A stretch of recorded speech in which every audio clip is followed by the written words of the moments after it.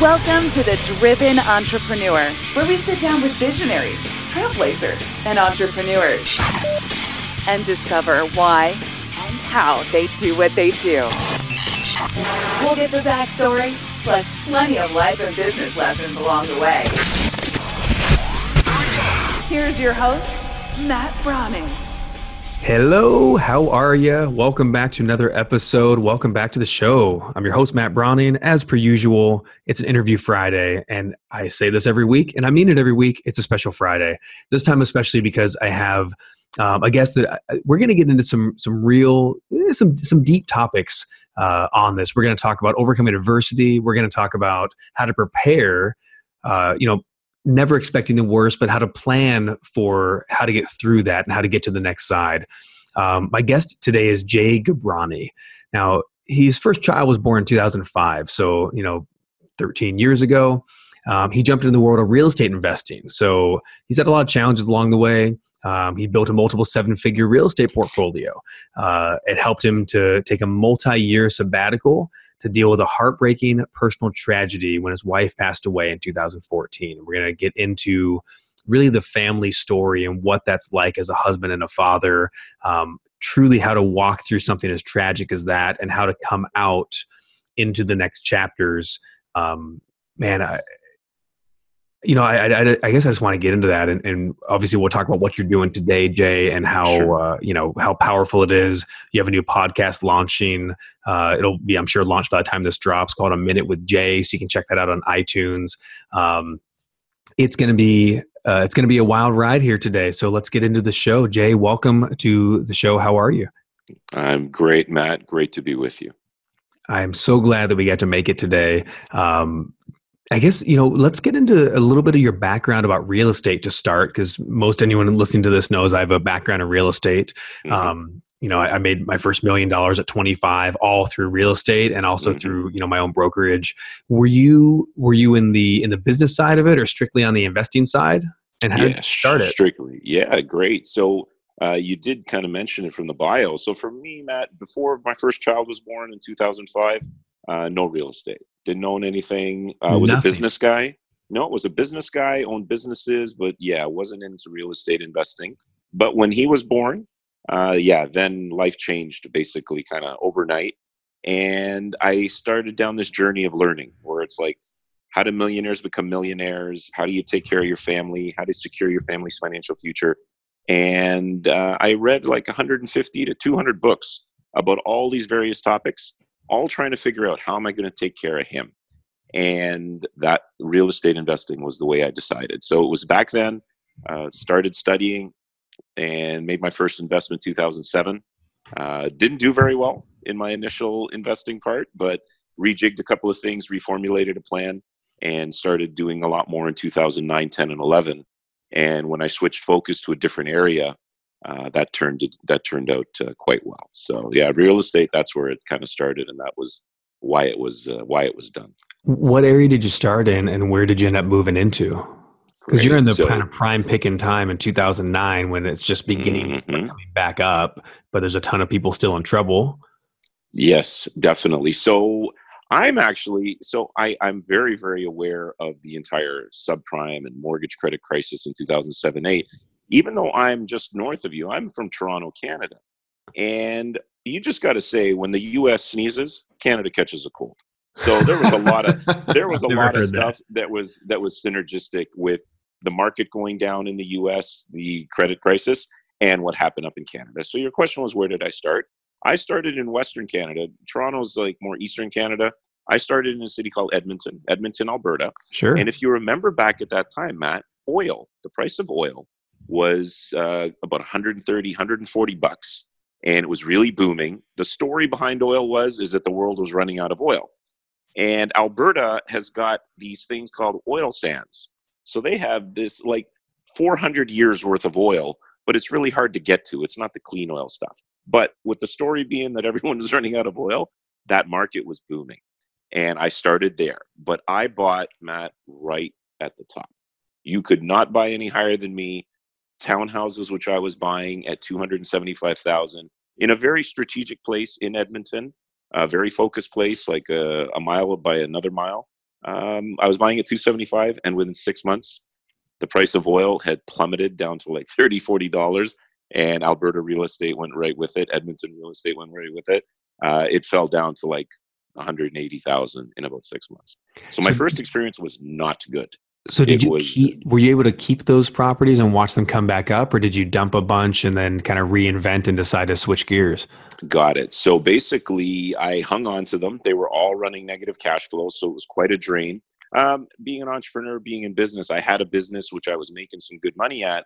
I'm sure we can touch on that, but still, no one feels good about feeding negative real estate. So I was able to hang on to most of it until, for 5 years when the mortgages had to get renewed, I was able to get into better mortgages.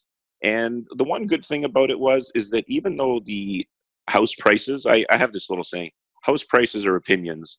The rental real estate and the rental revenue cash flow is a fact. Amen. Amen. Just get the facts, right? So luckily, even though the prices had gone down, the opinion of the house, the cash flow was okay once I was able to renew the mortgages at better terms. So I still have some of that stuff, but I was able to, and mortgage pay down wise, we're probably around 35, 40,000 we've paid down, and it has also recovered. So I'm not in a horrible place right now in that part of the portfolio, but let's just say it wasn't as bad as when I first bought. Well, again, and what you said too is so true. The opinions, which is the value, versus the actual fact of how much you can earn, how much you have to pay. And I look at, I didn't look at it like that before as well. I thought, oh my gosh, I'm up 100 grand, I'm down 100 grand, and I've lost millions and I've gained millions. And but now the plan and what I'm doing in real estate today is very different. It's like, look at a property. Let me make sure that whether I live in it and I move out of it, or whether it's a rental in the beginning, let me make sure that it's going to cash flow no matter what, and then I'll just hang on to it. Totally. I don't care if it drops 80% value, as long as the rent, because when the values drop, the rents go back up. So it was real estate your main, that was obviously what you did to build a lot of wealth. Was that the main piece of like your financial security from, say that time frame from 2005 to 2013? Let's go to that. It was 100% real estate. 100%. And was it cash flow rentals, or were you pulling some equity as it went up and then buying something else and then using some of that to live on? Not really the last part. So rental real estate, it was more, so started in Edmonton, kind of bombed, didn't do very well, but learned some lessons. And I read a book called Acres of Diamonds. The gist of Acres of Diamonds is that there's an acre of diamonds right in your own backyard. So I lived in a suburb west of Toronto called Oakville. And even though I had lived there, I had never considered investing here, getting other properties. But when I switched focus to Oakville, right in my own backyard, I really did a lot of the deep due diligence, the work that's required to know your area, as an investor, to be smart about it.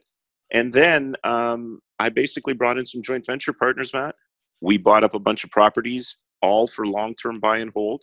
Very focused area of Oakville, like literally another mile by another mile area.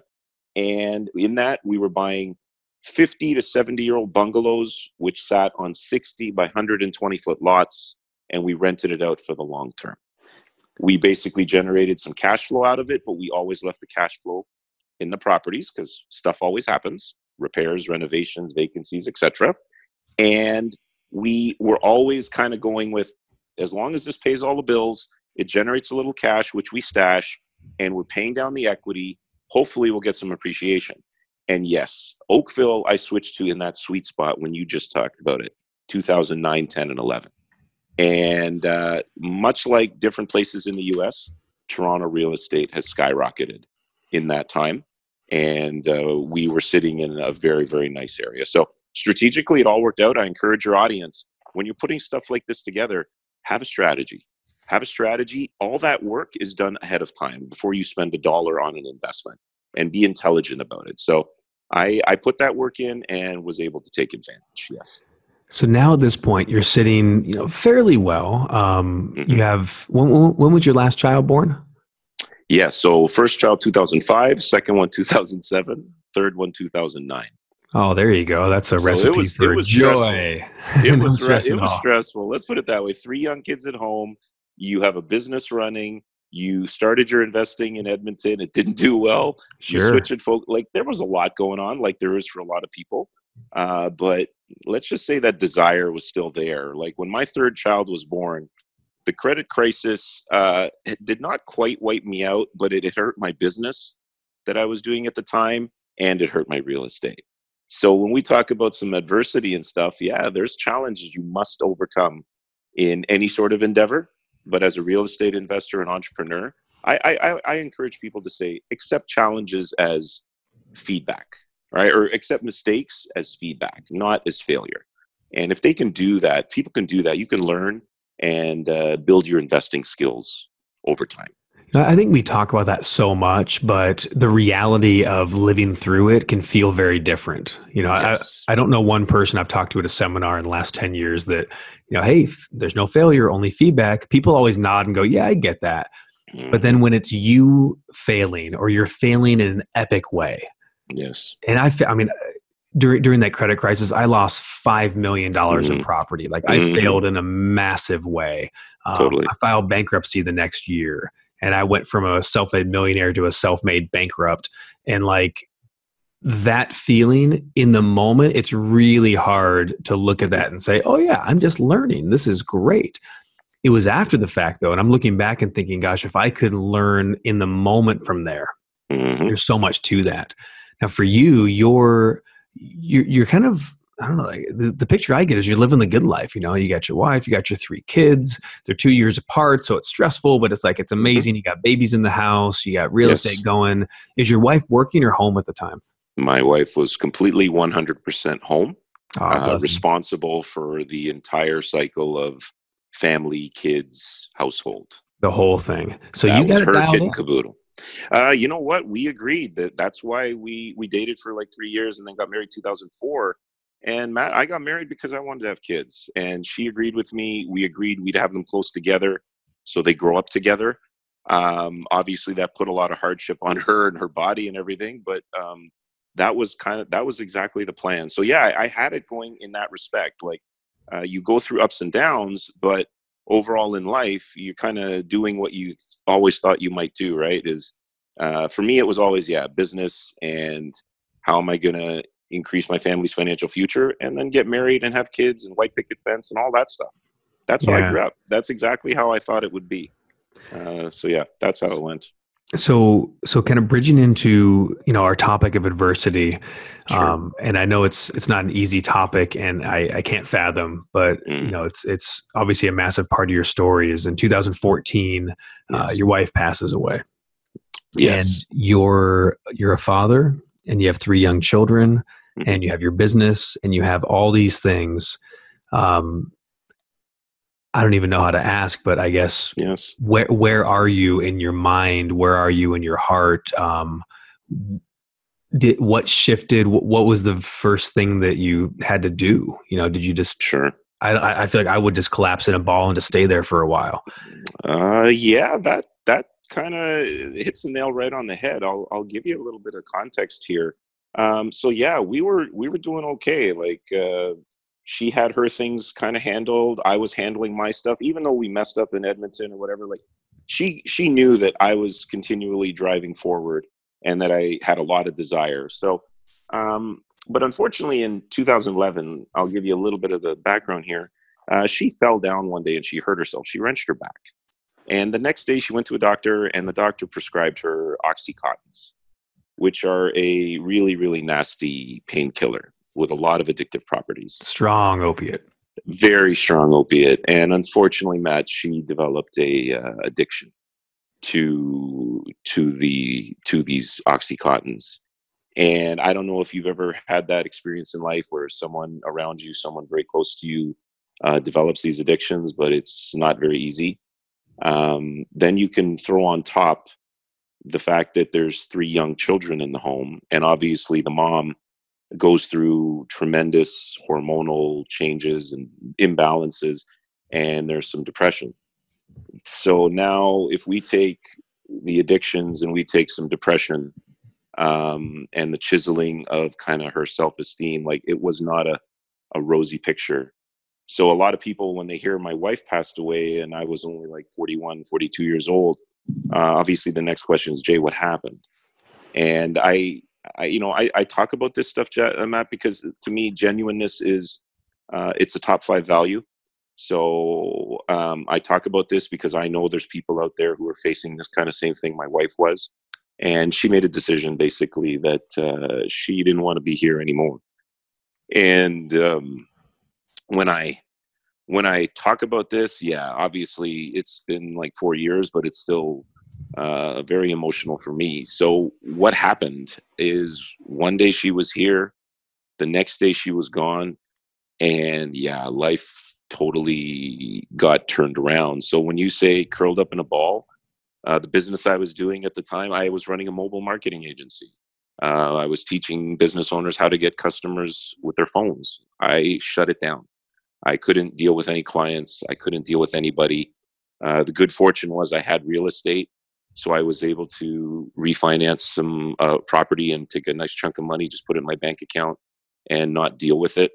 So what changed? I basically had to take over that whole kit and caboodle, man. Like the whole, we talked about the domestic cycle, home cycle, like simple examples, like play dates.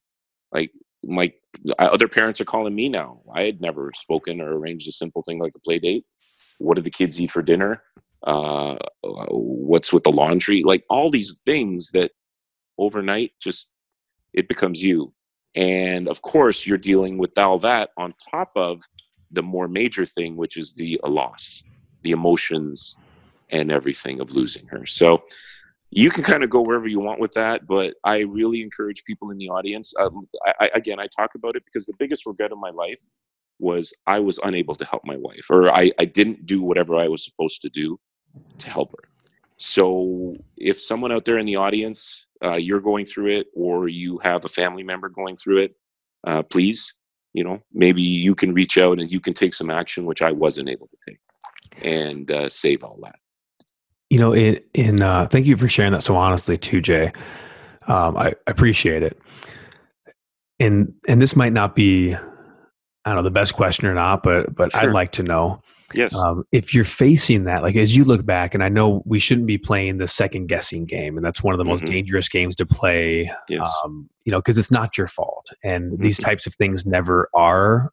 But at the same time, we can't help, I'm sure, right? But to go back in different ways, and it's different. But when I lost my brother, I looked back and thought, gosh, what could I have done? How could I have done this? I could, as you look back, are there any second guesses that, I don't know, like if you could have done it differently, do you know what you would have done? Yes. And I'm asking that specifically, again, if someone's listening thinking, well, I'm in that situation, or I have someone that I know, what is something that you believe would be a positive intervention or something that you could have contributed, having rehashed it potentially in your mind? Yeah, really good question. Unfortunately, yeah, we do in that time when, especially that first year and a half, Matt, like let's just say there's a lot of time to think. Like you're home alone, you drive your kids to school, and then you come back home, you're sitting in an empty house. There's a lot of time to reflect on stuff like that. So yes, here's the two things in particular I would have done. On the addiction side with the painkillers, I would have taken control of the bottle. I didn't take control of the bottle. I didn't even know, quite honestly, for the first 8 months or a year, whatever it was. Like the addiction went on for about 3 years. It started 2011. Oh, wow. And her life ended in 2014. And that 3 years was a slippery slope. That first 8 months, Matt, I don't even think I knew. Okay. Like I had no idea. Like you're so busy in your thing. She's busy in her thing. You don't know. And then she has a bad back from an accident, and she has medication, and it is what it is. That is exactly it. But once I realized that she was taking a lot more than the prescribed amounts, then I physically should have taken the bottle and maybe tried to do it that way. So that would have been one thing, is the distribution of the actual opiate. Yeah, it's needed, but it obviously became an entirely bigger issue than when she first got it. And the second thing, and this is more on the depression side, first of all, like, again, I think people were in the past, there's this shamefulness or something about depression. I have never quite understood that. Like, it's an issue Like there's so many other issues out there, yet people for some reason weren't talking about it. I talked to a friend of mine who also suffers from it, and his thing was, Jay, if I'm a laptop, there's just so many apps open. I don't think I have the processing power to handle it all. So there was like this thing of, I want people to talk about it. And I didn't talk about it openly enough with my wife. I did not encourage / support to get the professional help that we needed. Again, we don't get any training like this, Matt. Like we get married, we become husbands and fathers, and they become mothers and wives. We don't know how to deal with any of this stuff. Like these issues come up in life. No one has trained us on it. You don't know how to deal with it. Yeah, I feel like we can barely sometimes handle the normal, let alone the abnormal. You got It's like there's plenty of people that are fighting in relationships and in families just about how do I get my kids to school, or what should we do for family traditions, and just positive normal things, let alone when something abnormal happens, like an accident or an addiction or a loss. Jay, let me ask you then. Yes. So as you start walking through this and I guess sort of trying to get a semblance of what life's going to look like in a post world, right? What these next chapters are. I realize I'm sure there's plenty of time that you're just walking through it, and you're having to bear two burdens. And I want to ask you kind of what that is like, and if you have advice on that. You're bearing the burden of of losing your wife, and that's something that's your own grief. You have to walk through what the heck. Yes. But at the same time, you have to have this strength for 3 little children as they're going through, their grief and their changes and their processing, however they're doing it. And you got 3 different individual humans that just lost their mother. Yes. Talk to me about the having to be able to wage that war, have that balance between taking care of you and taking care of them. Were you able to do both, or did you find yourself sacrificing one for the other? And no judgment on it, but what was that like in that first, time? I think that I can easily cut this up to the first year after her passing. The first year, Matt, it was shut the business down. I basically shut down. The analogy of a cat, like the cat just curled up in the corner, licking its wounds. That's what I did. So I wasn't taking care of myself per se in that first year. It was all focused on, how do I help my children deal with this? It was all about them. And really all it came down to was spending time with them, like dropping them off to school, picking them up, and being home and being available. For myself, after that first year, you kind of wake up and Matt, when I say that first year was I was numb. That's the only word I can give you. Like there was no real interactions. There was just tears. There was tears flowing every day. I didn't think a human could cry that much. Let's put it that way. So after that first year, you kind of wake up and you realize, hey man, life's got to go on. I have 3 young children here. I want to be a role model for them. I want to set an example for them that you can overcome lots of things in life. And I teach them a lot of philosophies, man. And one of the things that had to come out of their mom's passing was the saying, good things happen in life, bad things happen in life. The only thing you control is how you react to any of it. And I had to really, stress that to them, that they're just getting in life, man. Like to get into death to someone so close to them, like it's just very overwhelming. So it was all about spending time with them. And then, after the first year, treating myself better, working out more, introducing meditation in my life, eating healthier. Because, you can understand there's a lot of chaos there that's on the inside, right? Like I have the saying, inner chaos equals outer chaos. Like when you have stuff going on, like inside the body, it shows on the outside. And it could, I could see it on my own face, blemishes in my skin or just the energy levels, etc. So I started taking better care of myself. And I have always spent, even the 4 years since, the sabbatical kind of continued after I thought maybe it would be 1 year.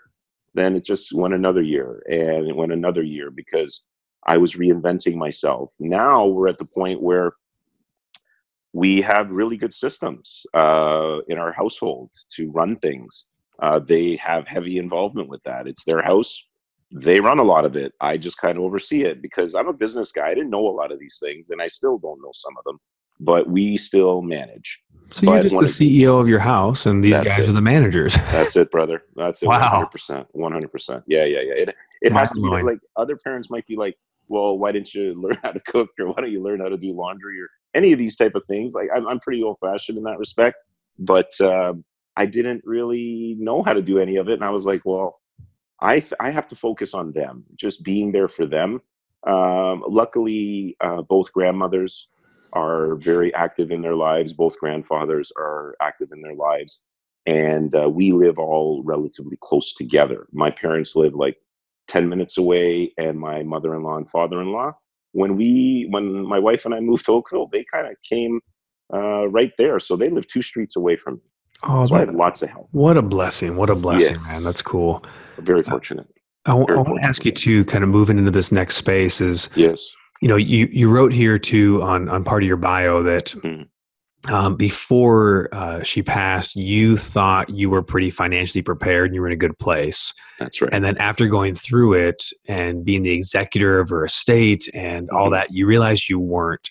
Yes. What was the element that you thought, especially financially wise and lifestyle wise, I guess? What part did you think you had on lock, but the truth was you didn't at all? What part did I think I had on lock? I think the overall process of it. I went to school to be a professional accountant and real estate investor and lifelong entrepreneur. So always around papers and legals and all these things. I'm very comfortable with all those things. So I thought that the day after our son was born in 2005 was the first day we got wills, like right away. So we were prepared on that, the wills were created. But then when it came to just the whole thing of, again, you're dealing with emotional, when you're going through this executor role, you're still dealing with the losses, but now you're dealing with simple things, Matt. Like being the financial person in the household, I thought I knew where all of the stuff was. Simple things, her passwords, her safe deposit box keys, just the mortgage, getting one of our properties was in her name, just getting mortgage documents and everything where they were, all the organization behind it all. It was frustrating for me, even though you would think with my background it should be okay for me. And the whole thing of during my sabbatical afterwards, I started talking with other fathers, and that's where it started coming out, where I recognized if I'm not that prepared and I can't handle all this stuff and I'm educated for it and kind of like trained for it. Right. You're the preparation guy and you weren't really prepared because it wasn't real. Right. Where's everyone else at? Right. Then I started talking with other. Yeah, go ahead. Sorry, go ahead. No. I'm interrupting you. I want to hear this. No. So I just started talking to other fathers and started saying, and Matt, you know what, like we're going to talk about something here that, as guys, like we're trained, maybe the hunter gatherer, supportive, etc. At the end of the day, you know what? Like, remember that first year when I'm like alone and the tears are flowing? Your thoughts kind of run away with you a little bit. And I had a thought of, wow, like my wife is the one who passed away. What if it was me? Unfortunately, that did. How would she be? Would she have been able to handle it? Would she have been able to know everything? And then I realized that she wouldn't have had a first clue. And when I talk to a lot of the other dads, I know there's a lot of women out there who are in charge of their family's finances. It's awesome. I'm going to specifically talk to the fathers here. A lot of us are given this role, not necessarily being trained for it, being the financially responsible one in the household. And if you're the financially inclined, responsible, you do the record keeping, you do the investing, etc., then your spouse, if something happens to you, there's a huge, huge risk area there. And that's kind of where, when I talk about prepared fathers, that's the whole basis of it. It is to empower fathers. It's to help fathers get financially prepared. It's to help them secure their family's financial future so that if something happens, because life gets in the way, Matt. Like, life has curveballs all over the place, right? Everyone has them. In case something like that happens, at least maybe your family will be looked after, not just financially, but just with the whole process of it all, if it's organized and it's clean. So That's where I wanted to. That's why I created Prepared Fathers. It was to help fathers do that. And I know if I help fathers, I'm helping families. If I'm helping families, I'm helping communities. So that's that's the basis of it. Jay, I mean, as you're talking, I'm putting myself in the picture, and I'm putting my family in the picture. I have, my wife and my 7-year-old son upstairs, Mm-hmm. and I know that we have some of this stuff, right? Like, we have a trust drawn up, and we have living wills and things. Mm-hmm. But I haven't looked at it since, I think it was just before he was born, and we have him. The unnamed child is on there, and it's like, does that need to be updated? Probably. Yes. Is my life insurance set up the right way? Yeah, there's right. probably things to look at. There's so many pieces. What's the number one enemy, the number one thing that gets people if they don't pay attention about securing your family's financial future? Actually, you just hit upon it. It's unfortunately, and this answer is going to hurt, it's everyone's own lack of awareness towards it. Plain and simple. Their lack of awareness towards it. Again, you know how have you ever heard the story where the guys, we won't ask for directions, or we don't like going to the doctor, or sure. whatever. Yeah. Well, for some reason, guys don't like talking about their own mortality, and they don't like talking about kind of things which might happen if they're not here anymore. So just their lack of awareness on it, or their, unwillingness to talk about it, that's the biggest enemy. Because I claim that as ignorance versus negligence. Someone who's financially ignorant doesn't know. They're ignorant towards it. But once you've heard about it, and once it's been brought into your mind space and you've become aware, if you choose not to do it after that, if you choose not to take some steps, then that's negligence. So why would you want to commit a crime, a financial crime, against your future self? That's what I ask fathers and your families. Why would you want to do that? You don't want to do that, right? So take the steps necessary now. Get yourself prepared. Get the things you just discussed. Make sure you have a will. Check your life insurance. So let's talk about this right now then. So, because I know you have, you set up like a financial prep checklist, and I want to get an idea, because I'm already thinking, okay, now I do need to get this sorted out. And God forbid something does change or shift, and it's with her or with me or someone I know. It's like, we need to make sure that's right.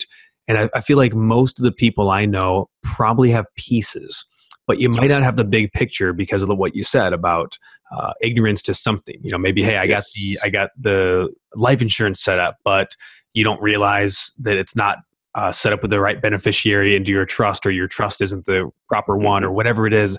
Talk to me about the big picture of like the overall financial prep checklist. Sure. What kinds of things do we need to look at? And then I feel like you might have something like that available. I feel like at Prepared Fathers, a lot of the mission, as you said, is helping. And certainly it's not only fathers, as you mentioned, it's for families. But at preparedfathers.com, and you set up something cool at preparedfathers.com/Matt. Tell us about what that is and what we need. Yes. So it's so dear to my heart that people would talk about this. So thanks for asking about it. Once again, you see the mission here. It's to help fathers and empower fathers. So the checklist itself, Matt, is available at that site you just gave, preparedfathers.com/Matt. I want people to please go there. And it's a nice, simple checklist. It's a checklist which is broken up into a 3-part little formula. The first part is conversations, C. The second part is assets, A. The third part is paperwork, P. The CAP formula, I call it. C stands for the conversations. First step, folks, is just have the conversations that you need to have. Like, Matt, you would sit down with your wife. You would sit down with other family members. See, this is the other thing.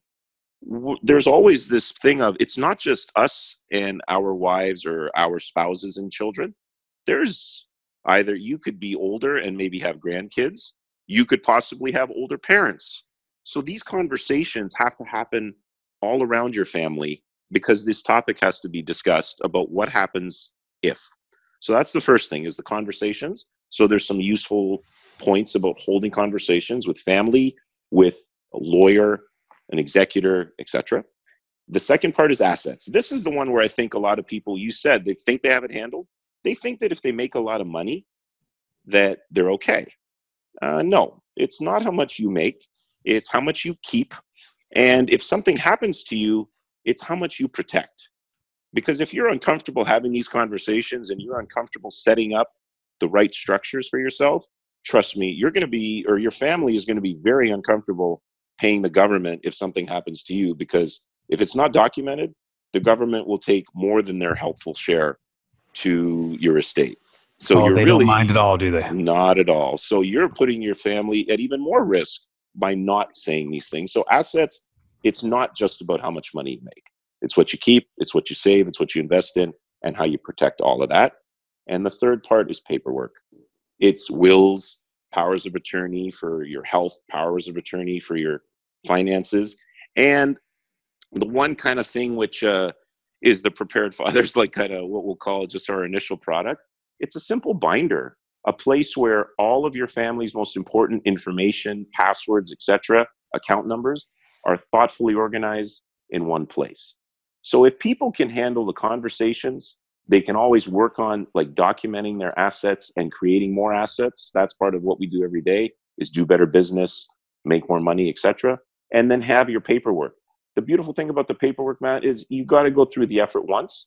And then once a year, tax time or whatever, or your advisory time, planning time, you just take a look at the binder and update it. If you handle that, you are now financially prepared. We didn't say you have to spend tons of money. We didn't say you have to do much. You have to put a little effort into it. And listen, I love the idea, and I'm going to jump on and do that right now myself. Fantastic. So I'll be your first person on there. Fantastic. That's great. Man, Jay, thank you for the inspiration for that. And thank you for so candidly sharing your story about what brought you to the point where this is your mission and this is why you're doing this. Yes. And thank you for preparing families everywhere. So guys, you can find out more about Jay at jgabrani.com. We'll have that in the show notes. And then you can go to preparedfathers.com/Matt. That's MATT, my name. And you can download Jay's financial preparedness, financial prep checklist of everything he just said using his CAP formula. Yeah, that's awesome. Awesome. Final thoughts. One final question as we're wrapping up to the end of this. And again, we'll have all this in the show notes for you or for everybody. And I ask this question often, and this one certainly gave me pause if I wanted to or not. But here's my final question. Sure. Looking back, if you could do anything, if you could change anything, what specifically would you change? And I think I kind of asked you already, but I'm wondering where your mind would go. Or would you leave things all the same? If I could somehow leave everything in my business career, investing career the same, I would. It's fine. And trust me, I've been in your boat, made lots of money, lost lots of money, had businesses which did well and businesses which failed. But certainly the one area would be with my wife.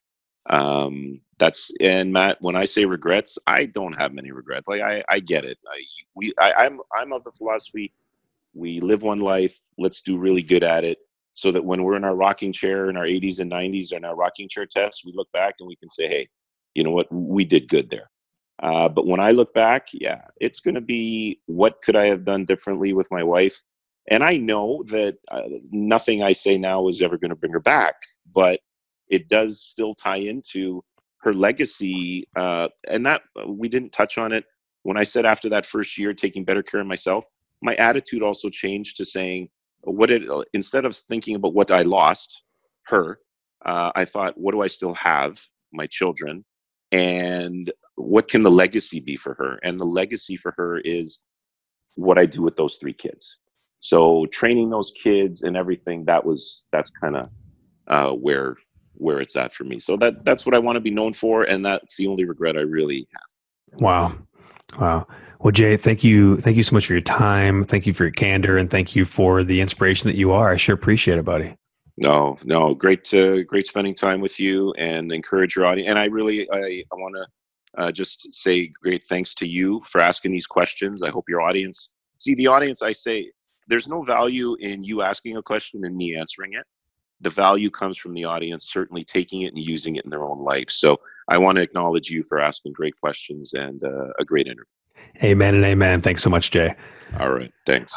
Guys, that is Interview Friday today. I hope you have an awesome, phenomenal weekend. Really take what Jay shared, what he said. Make sure you take him up on that preparedfathers.com/Matt checklist. I'm going to do that right now. And I need to make sure that my family's taken care of. So that's a huge, huge thing.